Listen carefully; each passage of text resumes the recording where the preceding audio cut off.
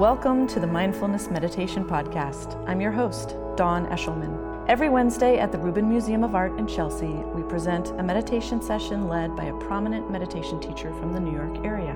This podcast is a recording of our weekly practice. If you would like to join us in person, please visit our website at rubinmuseum.org/meditation. We are proud to be partnering with Sharon Salzberg and teachers from the New York Insight Meditation Center. In the description for each episode, you will find information about the theme for that week's session, including an image of a related artwork chosen from the Rubin Museum's permanent collection. And now, please enjoy your practice.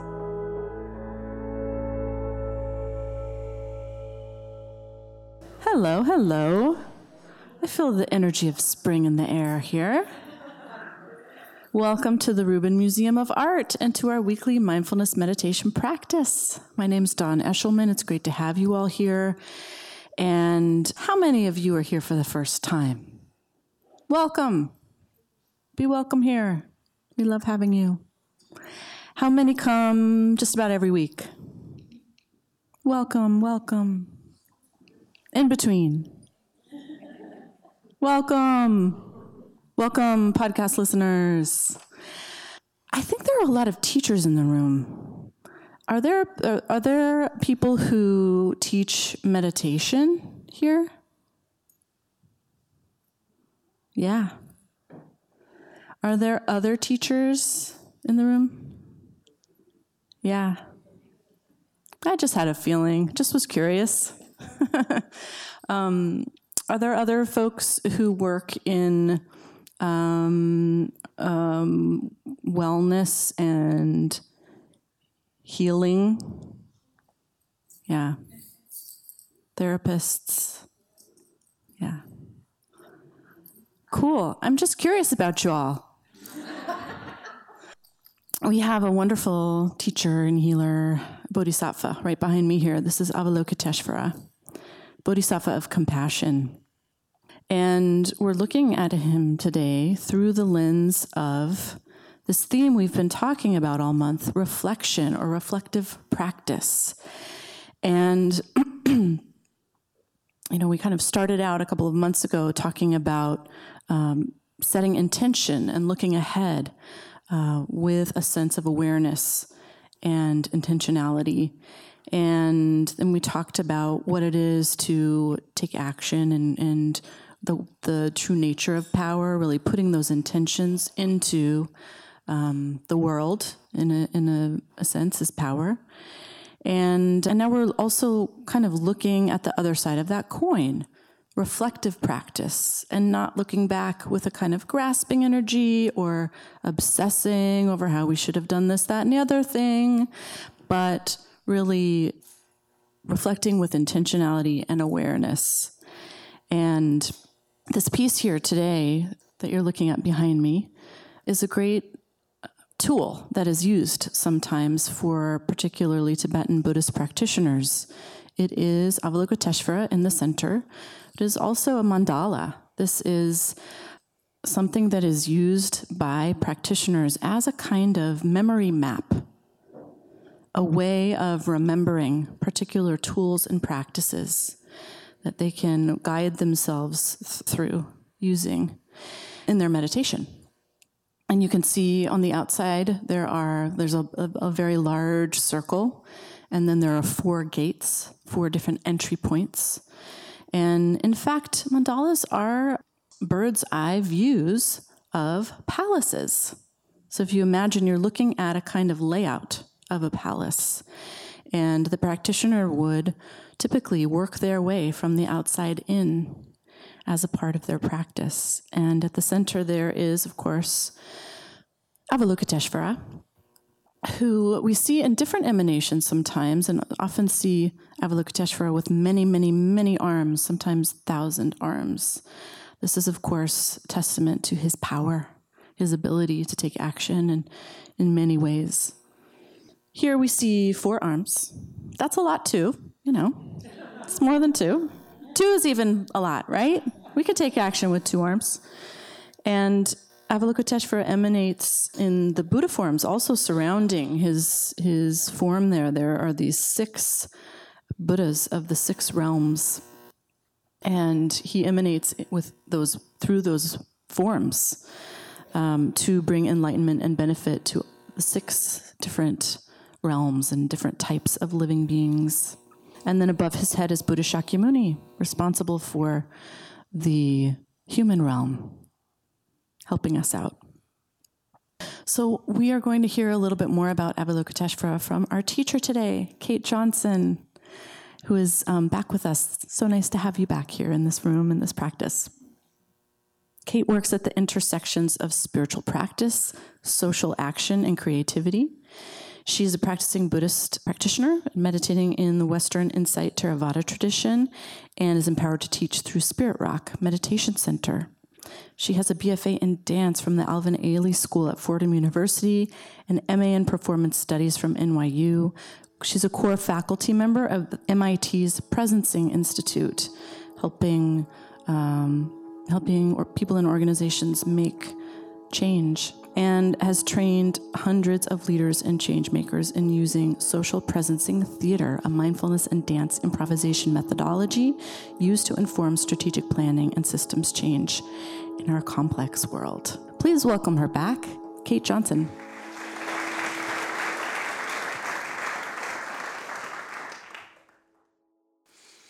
Hi, good afternoon. Yeah, it's good to be back in this room, and excited to have the opportunity to talk about this theme of reflection today. And with this theme of reflection, I remembered teaching from a Brazilian educational theorist named Paulo Freire. Some of the educators in the house might know him.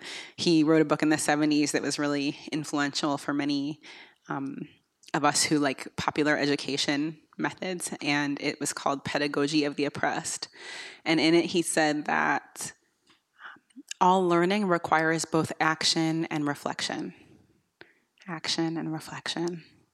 And so I love that, following this month of investigating intention, that we can actually engage this other part of learning, which has to do with, we put this intention out there. How did it go? What was the result? And that through that reflection, we can sense into what our next right move might be.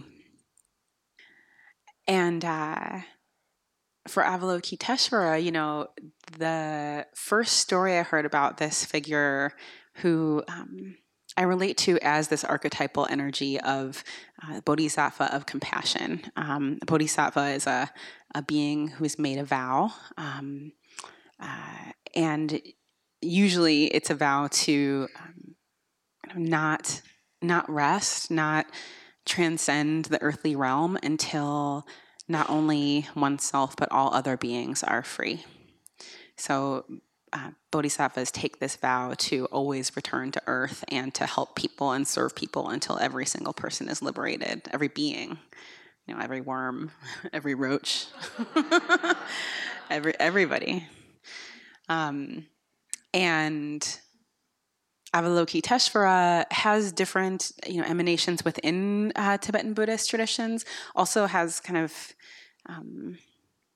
cousins or siblings in other spiritual traditions, often associated with Mother Mary in Christianity, or Kuan Yin in the Chinese Buddhist traditions.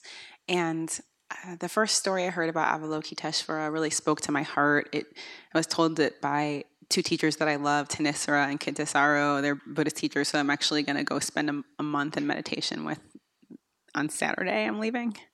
And the way that they told this story really spoke to my heart and my experience, so I wanted to share it with you. They said that Avalokiteshvara, as we mentioned, had made this vow to liberate all beings. We can think of this also as a vow to love all beings. And so took this vow and then kind of put his head down and started working, pulling beings out from all kinds of painful situations, saving one, saving two, grabbing them by the handful, and got to work for eons and eons and eons, just saving and loving beings one by one. And at some point, the thought comes, in this process of attending to the suffering of vast beings, gosh, I've been doing this for a really long time. I bet I'm getting close to fulfilling my vow. But I'm getting close to the, having saved all beings, right? So he decides to look up and just see kind of how he's doing, and discovers that as he's been saving beings one by one, beings have actually multiplied.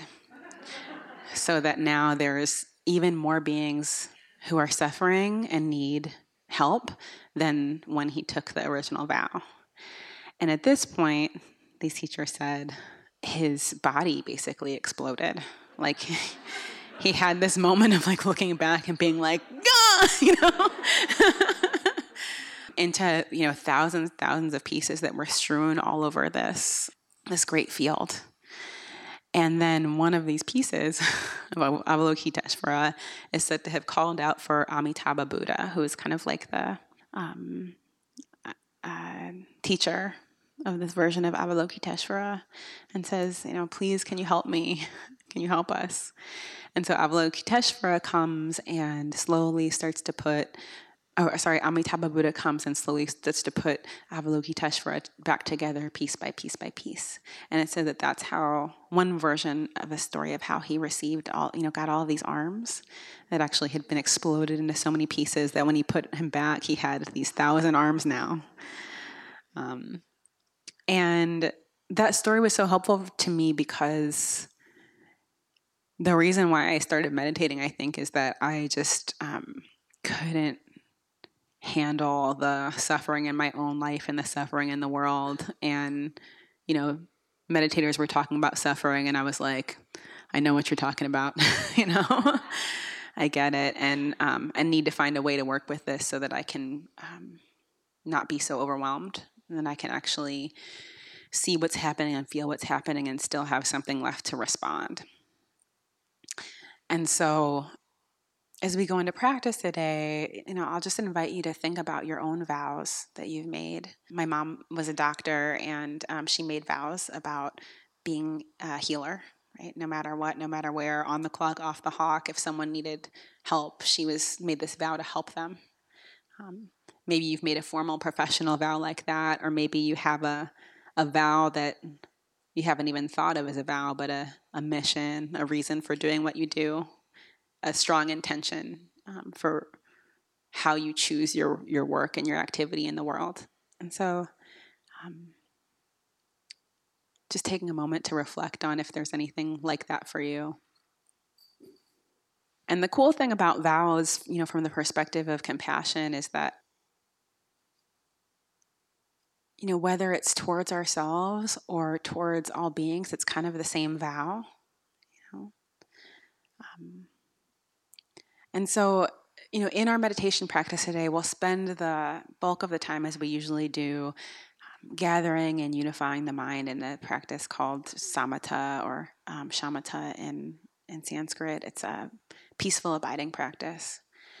And so we use an anchor for the attention, in this case, the feeling of the breath, to rest our awareness. And of course, from time to time, the mind does what it does. It's kind of a thought machine. It starts planning or remembering or rehearsing. And then we just notice that and invite the mind to come back to feeling the breath as a way as a place, a landing place or a home base to collect. And it said that, as we do this over and over in the course of a practice, we can start to have some sense of ground, some sense of gathering in the mind. And then from time to time, if something that could be called suffering arises for you, maybe it's clinging to a thought that hurts you. Maybe it's a way of treating your mind when it goes away that's kind of a harsh pullback rather than a gentle gathering. Remember your vow and see if you can apply it in that moment. You can think about this as an intention. And then towards the end of practice, we'll have a more opportunity to reflect and have follow that up with some questions or insights if you have them. Does that sound okay for practice today? Okay. So go ahead and find your comfortable seat. You can let your feet relax on the floor if you can. And sometimes it's nice to kind of sit up away from the back of the chair and feel energized in that way, or sometimes relaxing the back of the chair is what's most supportive. So kind of feeling where your back needs to be for you to have the energy and stamina to pay attention for about 20 minutes. And eyes can close or just softly focus at the space in front of you. Hands can rest.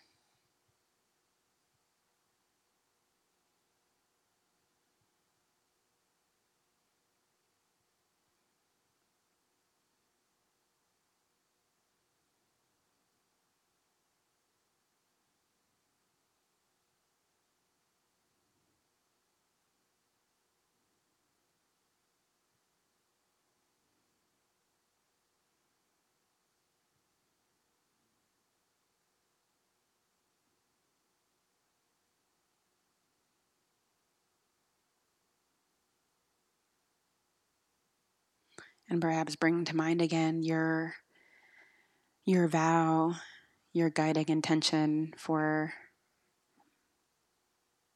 your life and work.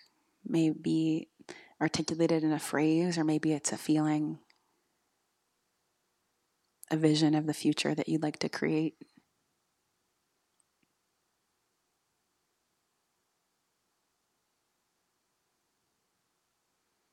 And allowing that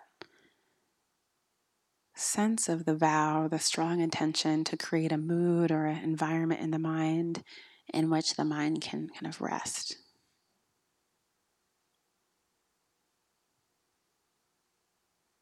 Bringing into the foreground the feeling of breathing.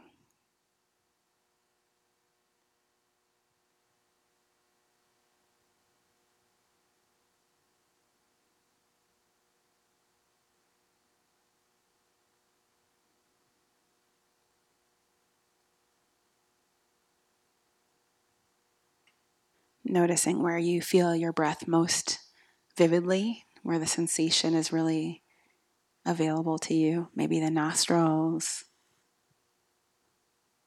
maybe in the chest or the belly.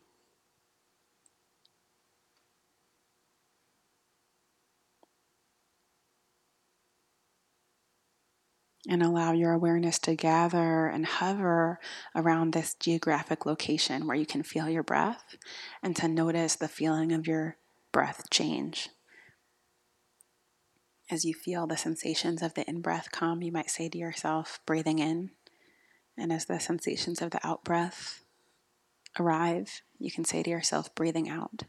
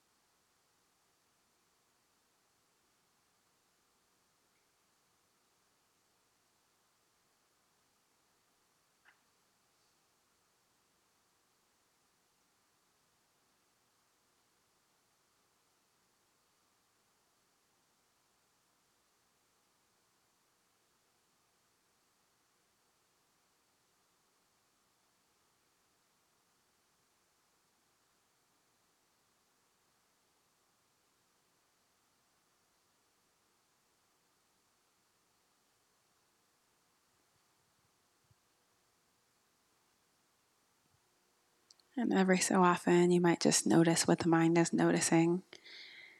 And if needed, gather the awareness back to feeling the breathing in, breathing out.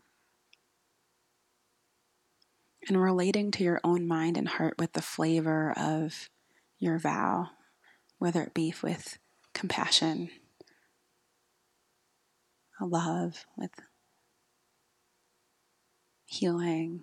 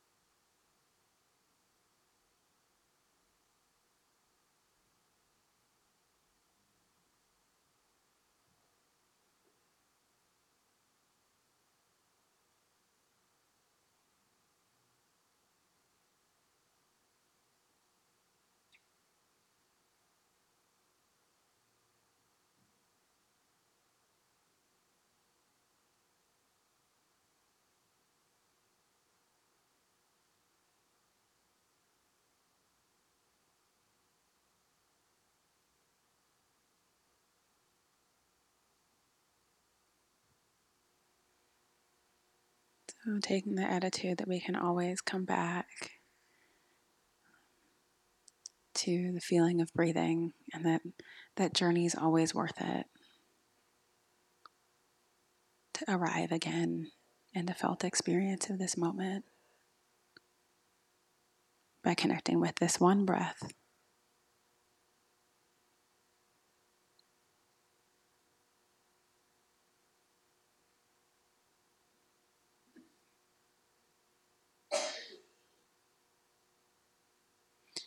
And that we can always begin again and recommit to our vow, to the quality of awareness that we're bringing to this good mind, good heart, good body.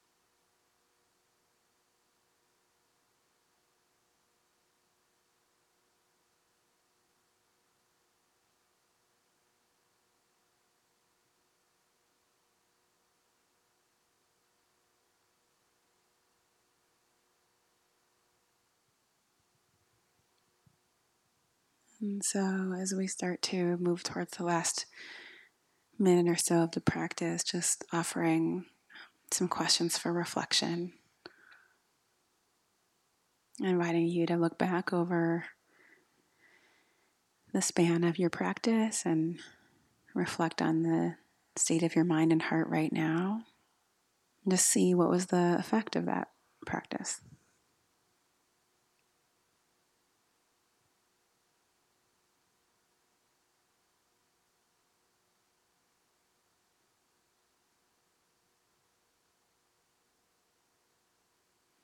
And as you look back over the course of the 20 minutes, were there any moments where you came apart, where the mind and body felt disconnected,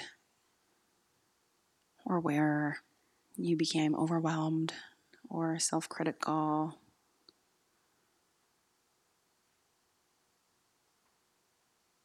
And then after that, what were the qualities of heart or mind that brought you back together again? What inner resources or energies showed up?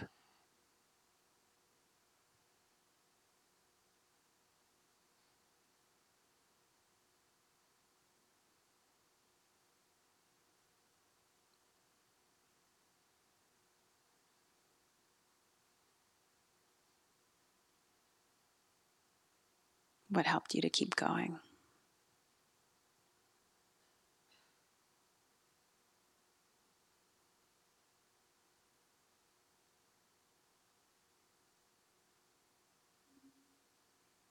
And then go ahead and ease up on that reflection and just take a last moment of the practice to connect with your body again, feeling where you're sitting and the space that we're in, the temperature of the air, time of day, this group of people, you, this moment.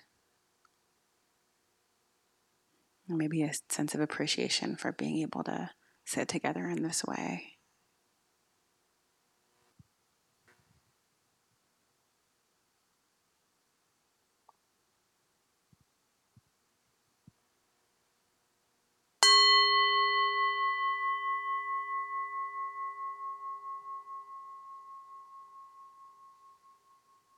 Have a wonderful rest of your day, rest of your week. See you again sometime soon.